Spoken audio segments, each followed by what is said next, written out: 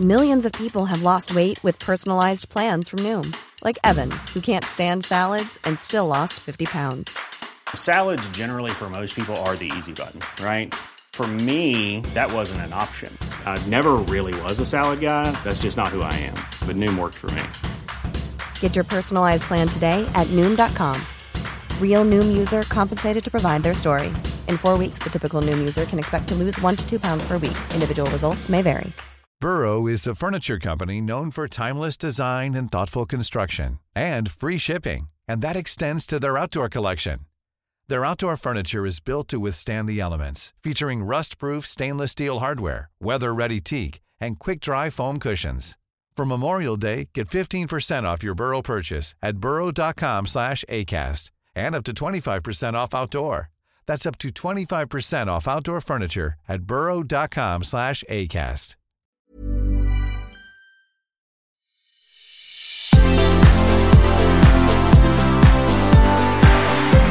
Velkommen til sesong 3 av podcastserien De som bygger det nye Norge. Produsert av Oslo Business Forum i samarbeid med Silvia Ceres. Hei, og velkommen til dagens episode av De som bygger det nye Norge med Oslo Business Forum og Silvia Ceres. I dag i studio med oss har vi Anne-Katrine Frostrup, kartsjefen. Anne-Katrine, velkommen. Tusen takk for det. Det er utrolig gøy å ha deg her med oss i dag, for jeg har vært en fan egentlig i mange år, siden vi traff hverandre første gang gjennom selskapet ECC, Electronic Chart Center, et statlig eid kartselskap, som det er en veldig på en måte, relevant partner for kartverket på sjøkartsiden, og som har lært meg noe om et til område hvor Norge er unikt bra i verden. Og så ble jeg på nytt veldig begeistret gjennom et hackathon i Hønefoss for cirka en måned siden, da dere var en initiativtager til å samle mange institusjoner i Norge og gode programmerere på å måtte skape ny verdi ut av disse fantastiske offentlige frie data som Norge har. Og det gleder jeg meg til å snakke mer om. Men før vi kommer til kjernen av samtalen, håper jeg du kan fortelle oss litt grann om hvem Anne-Katrine er. Ja, jeg heter Anne-Katrine Frøstrup, jeg er opprinnelig fra Skien, og jeg er jurist av utdanning, forhenværende jurist sier jeg nå, men opprinnelig jurist da, og har jobbet i forvaltningen og vært dommer i mange år, i 10 år før jeg begynte i Kartverket. Og nå har jeg vært i Kartverket siden 2003, og har vært kartverksjef siden 2008. Og bortsett fra det, når jeg ikke driver med jobb, så driver jeg mye annet. Leder noen offentlige utvalg, sitter under styrer, og når jeg har enda tid til overs, så er jeg veldig gjerne på ski i marka med min engelske settere. Så gøy. Hva gjør en kartverksjef? Veldig mye forskjellig. Ingen dag er lik den andre. Sover lite, det tror jeg vi kan si som en sånn greit utgangspunkt. Det er jo det å sørge for at vi har det som heter oppdatert geodata, infrastruktur over hele Norge, og det høres litt sånn nerdete og rart ut.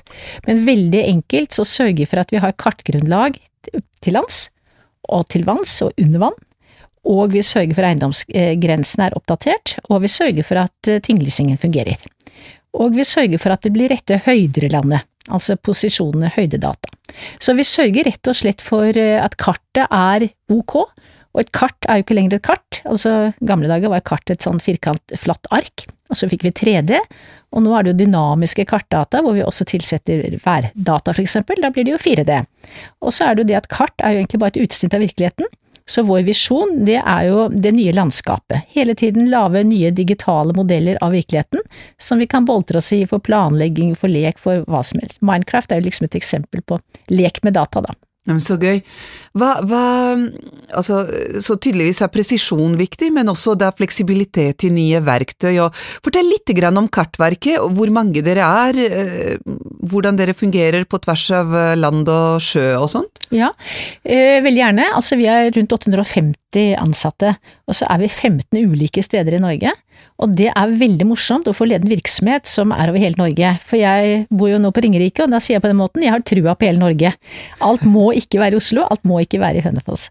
Så vi har, mesteparten på Hønefoss, hovedkontoret der vi 500, og så vi 140 stykker i Stavanger, og der vi jo også en av våre 12 fylkeskartkontor, som ligger spredd rundt, faktisk i samsvar med sånn de nye regionene blir i Norge etter hvert. Og så har vi en enhet i Ny-Ålesund, som driver med veldig spennende innhenting av data eller elektroniske partikler fra kvasarer, stjernetåker, skal jeg gjerne snakke mer om. Og sist, men ikke minst, så har vi bygget opp en robust enhet i Ullensvang med 50-60 medarbeidere, som vårt kundesenter for hele Norge, og som driver med tinglysning. Utrolig fascinerende, fra stjernetåke til bølgedata. Men fortell, hva det som gjør at en jurist og en dommer bestemmer seg for å bry seg så veldig om kart? Ja, det var jo litt tilfeldig, for tinglysingen var i domstolen, og så ble det overført til Kartverket, og så ble jeg med over det her som tinglysingsdirektør sånn i første fase før jeg ble kartverksjef. Og etter hvert så trivdes jeg også utrolig godt i Kartverket, og en av de grunnene jo at altså det kjempeålreit å være dommer, men da ser man bakover hva som skjedde. Og stort sett hva som skjedde mellom Peder Aas og Lars Holm, det liksom på veldig individnivå og bakoverskuende. På Kartverket, det fremtiden, vi ser det store bildet, vi skal skape det nye digitale landskapet. Og det å få lov til å jobbe i team sammen med andre mennesker for å være med på å skape ny og bedre fremtid i Norge og for alle andre, altså det jo veldig morsomt da. Ja, kjempespennende. Men fortell, hvorfor, altså når Google da har Google Maps og etter hvert ekstremt presis data, som de samler med sine satellitter, og så finnes det sånne organisasjoner som OpenStreetMap, som veldig sånn crowdsourced datainformasjon samlet på kart. Hvorfor det viktig at vi har nasjonale institusjoner som bryr seg om kart på vegne av for eksempel Norges befolkning? Ja, det jo noe med at det offentlige trenger en del egen infrastruktur, og på en måte eie sin egen infrastruktur. Altså, vi kan ikke overlate alt til andre, men vi bruker selvfølgelig masse private næringer og så videre.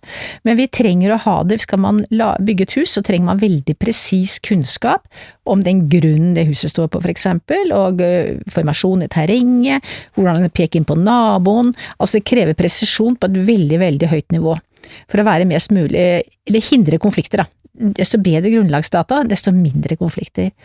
Og vi trenger gode data for eksempel for navigasjon, for trygg og sikker navigasjon. Da det veldig viktig akkurat hvor dypt det og da må være veldig presise i forhold til tidevann, i forhold til grunner, i forhold til havnivåstigning, altså vi må kunne dette veldig presist for å kunne sørge for at det blir best mulig grunnlag for det vi gjør altså innenfor navigasjon eller innenfor dybdedata, som vi også kan snakke veldig mye om i lys av den blå økonomi. Vi trenger veldig mye mer kompetanse på hva havet egentlig skjuler, og det sånn som vi i Kartverket bidrar med. Jeg tror det kjempeviktig poeng det du sier også om eierskap til data, fordi på en måte dette grunnlag for, altså disse dataene som dere blant annet forvalter, grunnlag for regulering. Og skal vi kunne regulere det på den måten vi vil, og eventuelt endre det i fremtiden, så tror jeg det utrolig viktig å ha et eget datasett, og ikke være i hendene til noen andre som da eier etter hvert alle data på tvers av alle dimensjoner. Ja, jeg kan bare si at jeg tror altså det som særlig fra vår side, offentlig side, jo at hvis jeg skulle si noe som viktig, så det at offentlige data må være lett tilgjengelig, og det må være lett å bruke, og det må være gratis, så langt det mulig. Og det så kjempeviktig, for du snakker om Microsoft, Google, flotte tjenester, men grunndataene, rådataene, de jo ikke så lette å få tak i. Men skal næringslivet og andre få bruke datagrunnlaget, sånn som de trenger for å virkelig være innovative, så må de kunne få veldig detaljerte data på en enkel måte. Og her det vi i Offentlig Virksomhet Norge, vi har kommet langt gjennom Data Norge-katalogen for eksempel, så det veldig, veldig mange datasett man kan bruke. Og det var jo også det vi så på Hackathon, der var det 14 statlige etater som medvirket, hvor mye gøy og moro og muligheter det ligger å kombinere disse dataene. Og siden jeg kom fra Kartverket, så jeg veldig opptatt av at selvfølgelig med kart i bunnen, med stedet i bunnen, stedfestingen. Men du, to ting som jeg har lyst til å gå litt dypere i nå.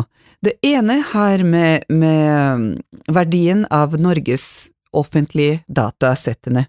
For jeg tror at det noe som ikke godt nok forstått. Og så har jeg lyst at du skal hjelpe oss å forstå det litt grann ut ifra også sånn type datadirektivet og eierskap til data, og hva skal være brukt av alle. Altså for tross alt så har det blitt brukt ganske mye skattekroner på å samle disse dataene, og hvordan skal da den verdien fordeles da på tvers av de offentlige institusjonene, private institusjoner og så videre. Altså dette med data som naturressurs veldig nytt for oss alle sammen. Hva tenker du? Det jo egentlig det. Det har liksom vært litt sånn skjult skatt da. Ja. Ligger liksom godt nedgravet. Vi sier at Norge har kanskje unikt gode offentlige data som går på lengden av tidsserier, som går på presisjonsnivået, som går på koblingsgraden. Det var noe grunn til at dere skapte denne ideen med hackathon også. Fortell, hvorfor sier vi at vi har så gode data? Ja, en ting at vi har gode grunnlagsdata, altså de høy grad av kvalitet, og det kunne stole på dataene tror jo jeg veldig viktig i fremtiden i denne big data-verden, hvor du har masse tilgang til all verdens data, men noen data må du vite, du kan stole på autoritative som vi sier, og det jo det vi kan innestå for. Men så det igjen, hvor lett skal data likevel tilgjengelig? Og det tror jeg en veldig viktig del av samfunnsoppdraget, det at vi som i offentlig virksomhet, vi må sørge for at data blir så lett å bruke, at terskelen blir lav. Altså det må være god kvalitet, det må være raske, det må være enkelt tilgjengelig, og der må vi utvikle oss hele tiden slik at det blir enkelt å bruke dataene. Man gidder ikke sitte og plundre lang tid for å få data, hvis andre kan levere det kanskje ikke fullt så gode, men mye enklere. Så det på en måte vår konkurranseutgangspunkt, eller hva jeg skal si.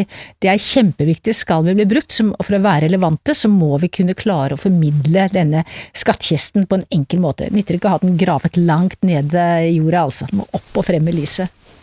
Så rett og slett åpne den via noen API-er og forklare hva som der, og det noe av det dere gjorde på denne hackathonen.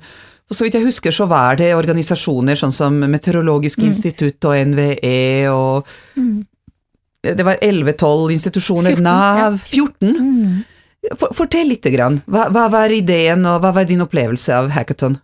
Ja, det siste var i hvert fall fantastisk gøy da. Det var kjempemorsomt. Det var gøy å ha det med juryen også, så jeg tror vi lagde gode løsninger, eller gode avgjørelser i juryen. Ideen bak jo nettopp å bidra til deling av data. Og trigge muligheten, se løsninger, det innovative i det. Både for folk i Kartverket og også andre som med, og det jo veldig gøy. Vi satser på at det kom inn til 500, og så var det 750 som kom, inklusive 350 barn, og du var jo der med barna dine, og det var jo strålende. Kjempegøy, og kaster glans over det. Så det liksom, men det jo det at vi kommer sammen, at vi gjør ting sammen, at vi ser muligheter sammen, og at det trigger innovasjonen og muligheter, og jeg synes de var utrolig kreative, de løsningene som vi hadde i juryen til i finalen, altså. Det var utrolig spennende, fordi det var også bredden på løsningene var i seg selv ganske slående, også folk som skulle levere gode løsninger for å jakte på nordlys, husker jeg, og leteaksjonsverktøy fra Forsvaret som da vant, men med en veldig god nummer 2, husker du Code for Cow? Ja, ikke sant? Kjempegod. Virkelig festlig, morsomt, og litt provoserende liksom, muligheter i forhold til offentlige systemer, slik de bygget opp. Og der har altså folk vært oppe i 36 timer og kodet, men det som imponerte meg var også kvaliteten på en måte pakketeringen og markedsføringen som de klarte å i team helt fra scratch lage på de der 36 timene. Og det var veldig dugnadsånd, Anne-Katrine, og det jeg også litt nysgjerrig på, for det var veldig mange fra deres organisasjon som brukte både den helgen og sikkert en del dager og helger før på å inspirere, og det var folk fra alle disse offentlige institusjoner, og jeg tenkte bare, all den retorikken om at det offentlige ikke så innovativt, det ble satt i mitt hode i hvert fall i grus. Det var hyggelig. Men hvordan inspirerer man til det? Ja, det jo sånn at det ikke noe man bare kan si fra en dag til en annen. Altså det må jo være, det en holdning i en virksomhet at dette vil vi få til, og så har vi jo noen som fanebærere for det internt også, som virkelig lever for det, og så sier jo vi da i virksomheten at kjempefint, Sveinung og andre, dette viktig, det viktig for Kartverket, vi frikjøper deg, du får lov til å jobbe med dette her, du og andre jobber med dette, og vi satser på det, og det viktig for oss alle at dette blir vellykket. Så man må jo få anledning til å for at det skal være en sandkasse, så må man gi folk anledning til å bygge den sandkassen, sette av tid og ressurser til det. Og det har vi nå gjort flere år på rad, og det har vi stor glede av. Og det som kjempegøy at kommunal- og moderniseringsministeren Jan Tore Sanner, som Kartverk sorterer under, han kommer til åpningen hver gang, og han synes det kjempemorsomt å være der. Kjempespennende. Men du, en annen ting som jeg også var veldig, begeistret for, det var dette lille selskapet ECC. Electronic Chart Center, basert i Stavanger, eid av Nærings- og Fiskeridepartementet. Det heter det nå, ja. NFD. Ja. Og de gjør sjøkart. Eller de gjør plattform for deling av sjøkart. Og det først når jeg kom inn der at jeg lærte at Norge sammen med UK har de beste sjøkartene i verden, og trygger navigasjon og sjø, og det har noe med nasjonal identitet å gjøre. Og kan du fortelle litt om ECC? Ja, ECC som du sier, statlig eid selskap, og som samarbeider veldig nært med Kartverket. Vi har en samarbeidsavtale på det. Og det vi gjør jo å sørge for, igjen med en organisasjon som heter Primar, som har en rekke medlemsland, så lager vi et not-for-profit-system, hvor Kartverkene bidrar med sjøkartdata inn til ECC og Kartverket, og så kverner vi dataene, og så kan de leveres til distributører som igjen lager løsninger for navigasjon ombord i båter. Så det vi gjør å tilrettelegge for næringslivet, for distributører som lager elektroniske løsninger, så igjen implementerer det, selger det til redere og andre, og så på den måten så det norske sjøkart selvfølgelig, men også sjøkart fra hele verden som vi har knadd, som blir brukt i flåten over hele verden. Og det faktisk gjennom vår teknologikompetanse, så kan man seile trygt, skal vi si, over hele kloden. Ganske spennende sånn med Norges nasjonalidentitet som en sjøfartsnasjon. Det veldig flott, og det viktig å kunne bidra. Vi merker jo at det med på å gjøre oss viktige, for eksempel i IHO, altså International Hydrographic Organization, så jobbes det jo mye med standardisering av sjøkart, og det kjempeviktig for oss å påvirke det arbeidet, og det gjør vi, fordi at de standardiseringene, de bruker vi tilbake. Så på den måten det en vekselvirkning som vi har stor nytte og glede av, og så det jo viktig at vi kan bidra på denne måten. Hvordan, altså det noe med samfunnsoppdraget her også, ikke sant? Jeg hadde i dag samtaler med en annen offentlig organisasjon som leverer veldig gode løsninger, som noen mener burde da digitaliseres, men også, eller det veldig digitale, men kommersialiseres internasjonalt. Jeg veldig usikker på hva jeg synes om det, Anne-Katrine, for det noe med på en måte at det offentlige har flere oppgaver. Det ene å jobbe veldig effektivt, og man kunne kanskje jobbet så effektivt at man kunne tjent veldig mye penger på det man gjør, men så har man dette med samfunnsoppdraget også. Kan du fortelle litt om hva du tenker rundt for eksempel deres samfunnsoppdrag versus digitalisering? Hva det viktige dere skal opprettholde for vår fremtid? Ja, altså sånn sett fra Kartverkets perspektiv, så kan det være spørsmål om Kartverket skal være relevant i fremtiden. Det selvfølgelig det jeg ønsker, at vi skal kunne bidra til at samfunnet får det det trenger. Men sånn helt overordnet, så det ikke egentlig avgjørende om det Kartverket, men at vi har virksomheter som sørger for at samfunnet får de dataene de trenger. Det liksom det overordnede, og da tror jeg inntil det motsatte bevist at Kartverket en god organisasjon for å klare det fortsatt. Gitt at vi klarer å tilpasse oss fremtiden. Det som viktig igjen i data, altså internett opphever jo alle grenser, så derfor blir det å snakke om data i Norge blir jo alt for lite, og hvordan vi kan bidra inn i det globale nettverket jo nå viktig for oss, og det gjør vi også på mange måter. Innen EU for eksempel, så har vi samarbeid med en stor europeisk kartverksorganisasjon, nettopp for å kunne dele data på tvers over hele Europa og kunne bidra til å selge løsninger til næringslivet også, sånn at vi kan lage det som heter pan-europeiske løsninger. Men det veldig mye mer komplisert man skulle tro, for alle grenser i Europa fortsatt ikke avklart, for eksempel.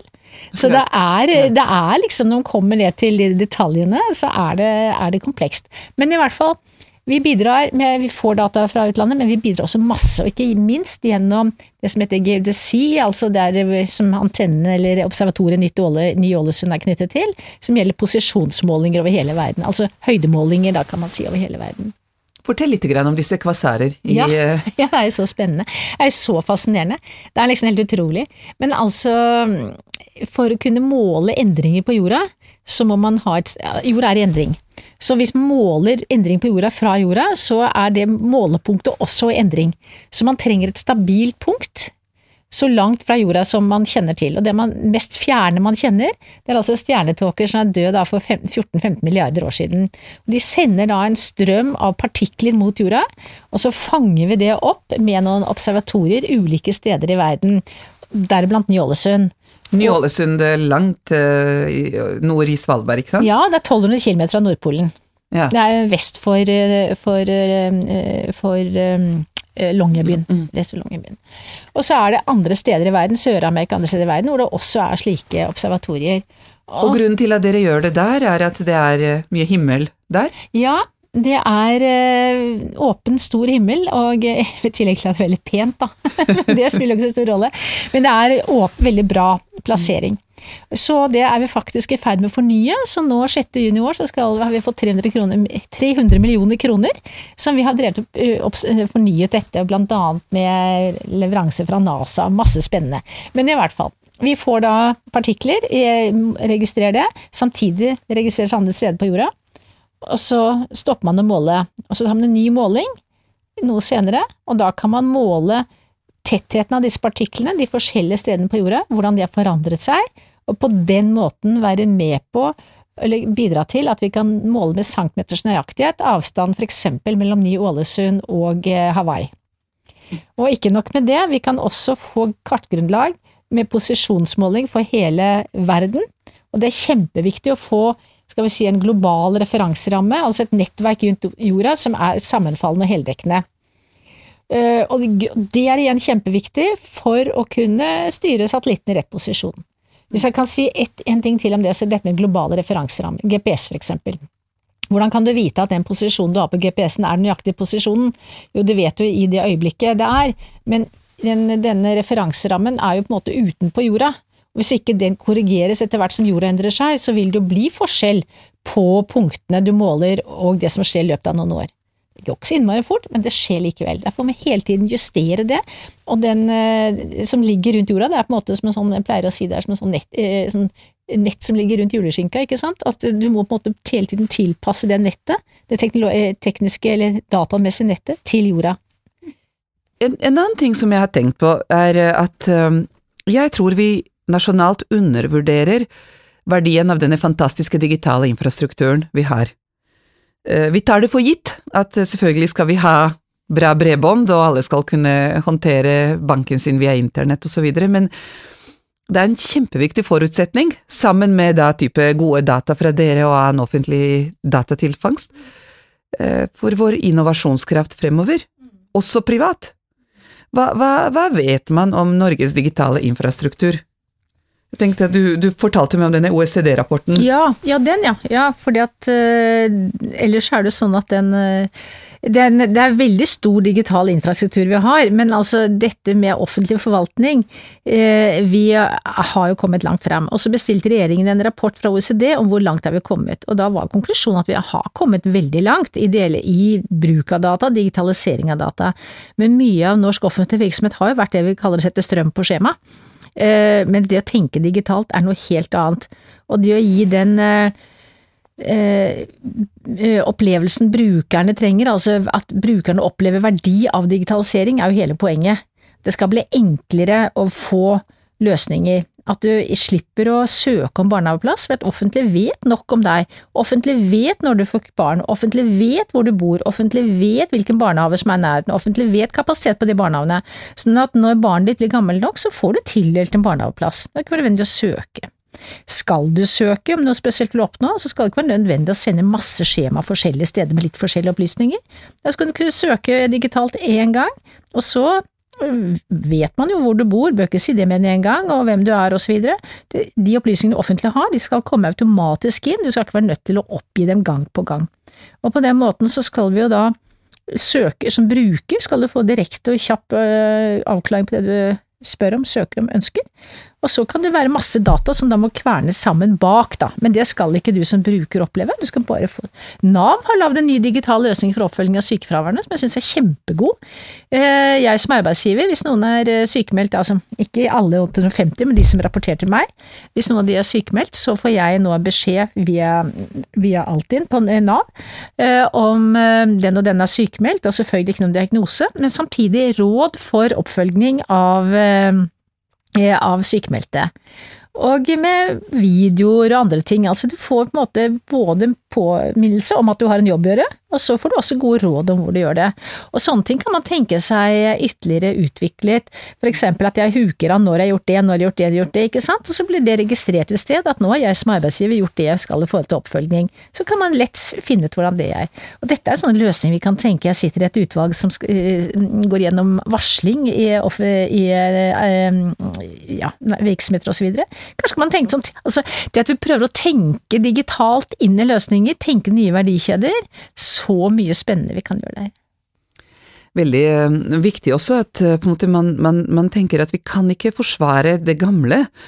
Den eneste måten å på en måte fortsette å forsvare det gode samfunnet vårt er å skape nye muligheter. Altså vi må skape de nye jobbene, vi må skape de nye opplevelsene. Og så får vi sørge for at vi har både folk og kunder som forstår det og bruker det og liker det, ikke sant? Men er det vanskelig å lede? Store organisasjoner som på en måte blir veltet om og dyttet på av denne digitaliseringen? Det veldig morsomt, og det et sånt bilde som man fort kan bruke av en stor organisasjon, en sånn stor tankskip, som veldig tungt å snu. Men Sigrid Vågeng sa her en gang, som direktør i NAV, at i stedet for å se det som et stort tankskip, skal vi se det som en armada av småbåter, og så tenke på at hver enkelt båt mulig å snu. Og det synes jeg var et veldig godt bilde. Hvis man tenker sånn, at hver enkelt fiskebåt eller liten småbåt, den skal vi justere litt kurs på. Så til syvende og sist så blir det at hele tankskipet med på å snu. Og jeg tror det utrolig viktig da å være tydelig på hvilken retning skal man snu seg i, og gi folk en samlende visjon, og det synes jeg dere i Kartverket utrolig gode på. Og viktigheten av det oppdraget man har.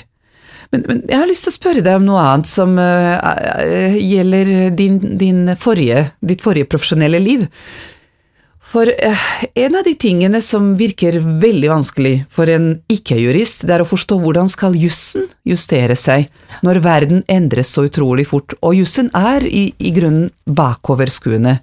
Hvordan fungerer dette, Anne-Katrine? Hvordan kan Det et veldig godt spørsmål, for å si det sånn, og altså drømmen for meg nå som jurist at hver lov lar seg kode, så det har skjedd noe i mitt hode også, ikke sant? Men det jo et lite stykke fram der da, og det mange skjønnsmessige vurderinger, og hva aktsom, og hva særlige grunner, og hvordan skal vi gjøre dette? Ja, også når vi lar kart være en grunne, for eksempel. Vi har hatt en utredning i Kartverket nå, i hvilken grad regelverk til hinder for digitalisering, og det viser seg at det det omtrent ikke. Hvorfor det? Nei, altså det det noe her som ikke lar seg digitalisere, så har vi hatt en runde i enheten og sier at nei, det det grunnen ikke. Og så det betyr at det opp til oss hvordan vi klarer å omstille oss i hodet, som egentlig kjempeviktig, at vi ser at det mulig å gjøre dette. Vi har nettopp innført elektronisk tinglysning, gjorde det i april, kjempeprosjekt, det har gått så bra, og da gjorde vi det sånn at alt det som mest mulig standardisert, det ble digitalisert. Det som veldig komplisert, veldig sjeldent, det går ut av digitale løsninger, og det behandles da fortsatt av flinke folk. Mennesker. Ja, mennesker. Men liksom det å få mainstream, og man kan digitalisere, fordi at også et skjønn består jo av ulike momenter som du vektlegger i forskjellige settinger med ulik vekt. Så liksom hvis du klarer å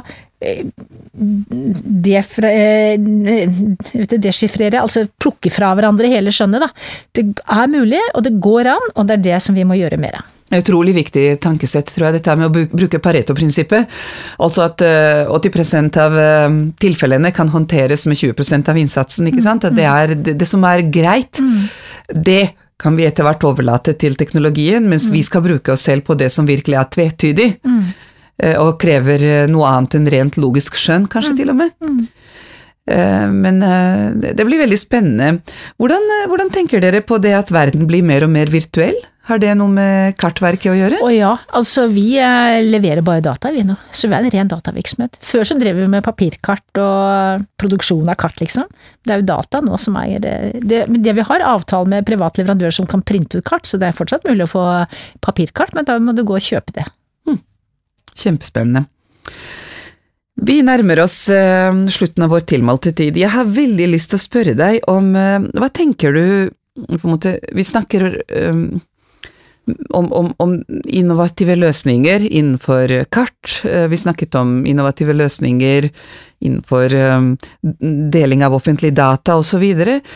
Men når jeg spør folk for politiske perspektiver på Norges innovasjonskraft, så lander vi veldig ofte på diskusjoner rundt opsjonsskatt og sånt. Hvis vi holder oss unna det, og tenker hva det som skal til for at Norge skal virkelig utnytte potensialet som ligger i disse siloene av offentlig data som så gode, for at det offentlige skal virkelig tørre å ta de store tankene inn til seg. Hva ville du hatt som anbefalinger? Ja, for det første så må vi jo internt i hodene våre være innstilt på å ville dele. Altså det å skape, vi snakker ofte om felles målbilder da, men at vi ser hva vi skal klare å lage, at vi klarer å beskrive det på en eller annen måte, sånn at vi skjønner hva vi jobber mot. Det tror jeg kjempeviktig, og der det jo sånn at noen ser det veldig klart, og andre bruker litt mer tid på å se det, men det at vi klarer å se hvor vi skal, og hvordan vi skal jobbe, det blir liksom prien. Så det blir sånn i virksomheter, og også i offentlige sektor, at vi klarer å samarbeide, og vi samarbeider veldig godt i offentlig sektor. Blant annet så det et eget råd som under DIFI, hvor mange av oss direktører da, som har digitalisering som en av våre viktigste oppgaver, og disse såkalt felleskomponenter, vi møtes jo jevnlig, og i lys av det så det mye innovasjon som skjer altså. Og det jo viljen til samarbeid, det at vi vil få det til, som drivkraften, så det begrensninger sitter nok mer i, eventuelt i innfallsvinkler man har med seg enn i muligheter. Alt jo mulig nesten teknologisk, men så det også spørsmål om ressurser, og jeg kan liksom ikke legge skjul på at det en utfordring, fordi at gevinsten sitter jo hos borgerne eller næringslivet, mens innsatsfaktoren ligger i det offentlige i stor grad. Og vi nå pålagt til å lave gevinstberegning på alt vi gjør, og det bra og fornuftig, men vi får ikke noe penger av den grunn, og perspektivmeldingen tyder på at det blir ikke så innmari mye mer penger i offentlig sektor fremover, så hvordan vi skal klare å følge med, virkelig prioritere det, samtidig som vi jo avhengig av trygg og sikker drift av alt det andre vi gjør hver dag.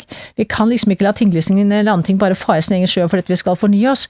Hvis ikke vi har basis i god drift, så klarer vi ikke innovasjon og utvikling.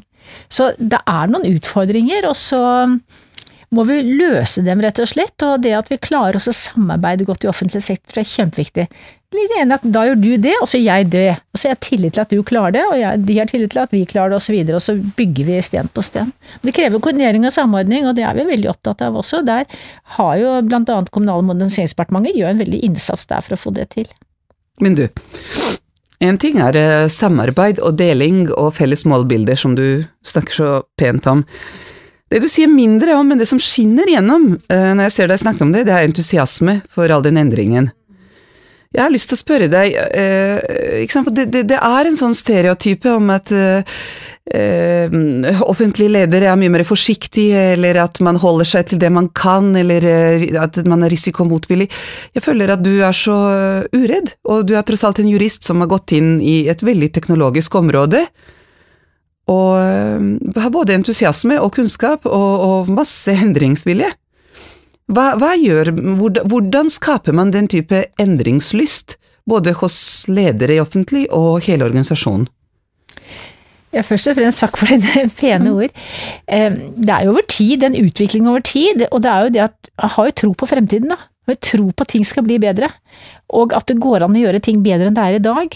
Og så det jo fellesskapet rundt det på jobben, det alle de stimulerende diskusjoner vi har i hele kartverket, enten ledergruppe eller med enkeltpersoner du treffer i kantina eller hvor som helst, altså dette at du lever i en virksomhet hvor folk opptatt av det, det vel det som den viktigste drivkraften, det å kunne skape noe sammen med andre mennesker. Så det betyr innmari mye, og så betyr det selvfølgelig også mye synes jeg at vi har en offentlig sektor i Norge hvor vi etter hvert kjenner hverandre godt. Altså, nå har jeg vært kartveisjef i 10 år, kjenner mange andre i andre virksomheter i staten. Vi har en god relasjon, vi har tillit til hverandre, vi vil hverandre vel. Altså det tillitssamfunnet vi har i Norge, det tror jeg er kjempeviktig. At vi har liksom, ja, vi er trygge på hverandre, og at vi ser at det gir resultater. Hvordan lærer dere det nye? Det nye, hva tenker du på? Teknologi, juss, styringsverktøy. Ja, vi er jo nødt til å følge med i verden, så det er klart vi reiser en del rundt og får impulser fra andre, og så prøver jeg å tenke selv, og så har vi jo spennende personer som inviterer på ledersamlinger, som deg for eksempel, som bidrar, og det var jo sånn som folk setter på, wow, dette var virkelig bra, dette ga meg noe, og det at vi får løftet blikket, at vi får sett utenfor oss selv, at vi får sett andre sammenhenger, kjempeviktig. Vi samarbeider med Gartner, vi er på Gartner-konferansen i Barcelona, jeg har vært der flere år på rad, synes det er spennende for å klare, for man må jo lære å tenke annerledes, men det er jo veldig morsomt å tenke nytt da. Jeg tror du er et av disse her eksemplene vi har i Norge, hvor jeg føler at vi gjør noe verdensledende innenfor offentlig sektor, og det som plager meg ellers er at vi er ikke bevisste nok på det selv, ikke sant? Så det er kanskje mitt siste spørsmål, hvordan formidler vi det enda mer, altså nasjonalt? Jeg mener at denne hackathonen som dere hadde i Hønefoss, altså jeg holdt meg flytende på den i 3 uker i etterkant. Nei, men jeg må fortelle deg noe, for jeg kom dit for å være med som en dommer, jeg tenkte at vi får se noen spennende pitcher på noen løsninger folk har laget. Største aha-opplevelsen min var egentlig det at jeg fikk ta med disse ungene, og min 7 år gammel jente, som da bestemte seg for å ikke ville sitte på kodekurset, gikk ut og lagde seg sin egen drone. Og den teknologiendringen som var der for at hun skulle kunne leke med et lite dronesett for 150 kroner, den var ikke jeg klar over. At det har kommet så langt, og det har blitt så billig, og så bra, og så grensesprengende. Og det hvordan, på en måte, dette var folk da på tvers av droner, og på tvers av elektronikk, og på tvers av kart, og på tvers av koding, og det var fantastisk spennende dugnad egentlig. Det er formidling det, Anne-Katrine. Så litt tips om hvordan kan man formidle mer av det spennende man gjør i det offentlige. Har du noen avsluttende tanker der? I'm Sandra, and I'm just the professional your small business was looking for. But you didn't hire me because you didn't use LinkedIn Jobs. LinkedIn has professionals you can't find anywhere else, including those who aren't actively looking for a new job, but might be open to the perfect role, like me. In a given month, over 70% of LinkedIn users don't visit other leading job sites. So if you're not looking on LinkedIn, you'll miss out on great candidates like Sandra. Start hiring professionals like a professional. Post your free job on linkedin.com/people today. Det er veldig hyggelig å være her da. Kanskje jeg kan formidle litt her. Og ellers så er det jo det å være synlig, få frem hva man gjør, lave løsninger som er lett tilgjengelige, som blir sett. Og, ja, det er jo tørre å være konkret? Ja, det er selvfølgelig veldig viktig, og at folk kjenner nytten på det. Og altså nå, hackathon er jo kjempemorsomt, og som en sånn happening, for det er det jo skikkelig happening, men også ellers at vi har gode løsninger på nettet som gjør at du får et veldig godt norgeskart, du får gode Norge-bilder, du får gode historiske kart, du får gode sjøkartdata, altså at du finner det, og de er gode, og du har nytte og glede av det der du er. Sånn at det er liksom noe med at det blir en del av en bevissthet rundt at dette er ålreit, og dette tilfredsstiller mitt behov som bruker. Enten jeg er en helt alminnelig person, enten jeg jobber i næringslivet, enten jeg jobber i offentlig sektor, og du skal ikke være datanerd for å bruke løsningene våre. Dette er kjempeviktig. I offentlig sektor alminnelige saksbehandlere som er kjempeflinke innenfor det de skal gjøre, men de er ikke datautdannet. De skal lett kunne bruke våre løsninger, sånn at de kan utfylle sine dokumenter med det vi kan by på. Gjerne sammen med andre. Du, kjempespennende, og takk for at dere inviterer til dugnad. Det var gøy både i Hønefoss og det dere legger opp til nå fremover med alle de spennende prosjektene. Og takk for at du brukte tiden med oss her i podcasten. Takk for at jeg fikk komme. Tusen takk. Takk til dere som lyttet.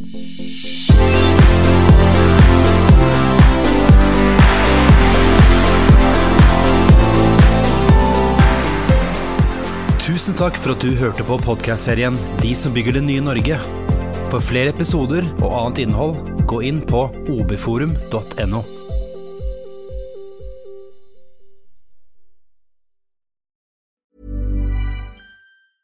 A lot can happen in 3 years, like a chatbot may be your new best friend. But what won't change? Needing health insurance. United Healthcare Tri-Term Medical Plans, underwritten by Golden Rule Insurance Company, offer flexible, budget-friendly coverage that lasts nearly 3 years in some states. Learn more at uh1.com. Planning for your next trip? Elevate your travel style with Quince. Quince has all the jet-setting essentials you'll want for your next getaway, like European linen, premium luggage options, buttery soft Italian leather bags, and so much more. And it's all priced at 50 to 80% less than similar brands. Plus, Quince only works with factories that use safe and ethical manufacturing practices. Pack your bags with high-quality essentials you'll be wearing for vacations to come with Quince. Go to quince.com/trip for free shipping and 365-day returns.